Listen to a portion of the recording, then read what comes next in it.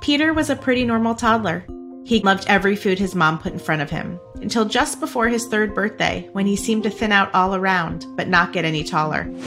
If you have another disorder, like an autoimmune disease such as thyroid disease or type 1 diabetes, your risk of having celiac disease is higher than the average population.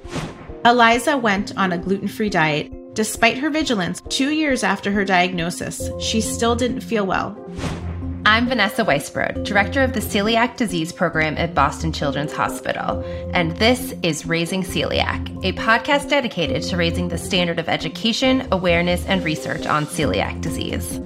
The range of how people show up with celiac disease is so broad.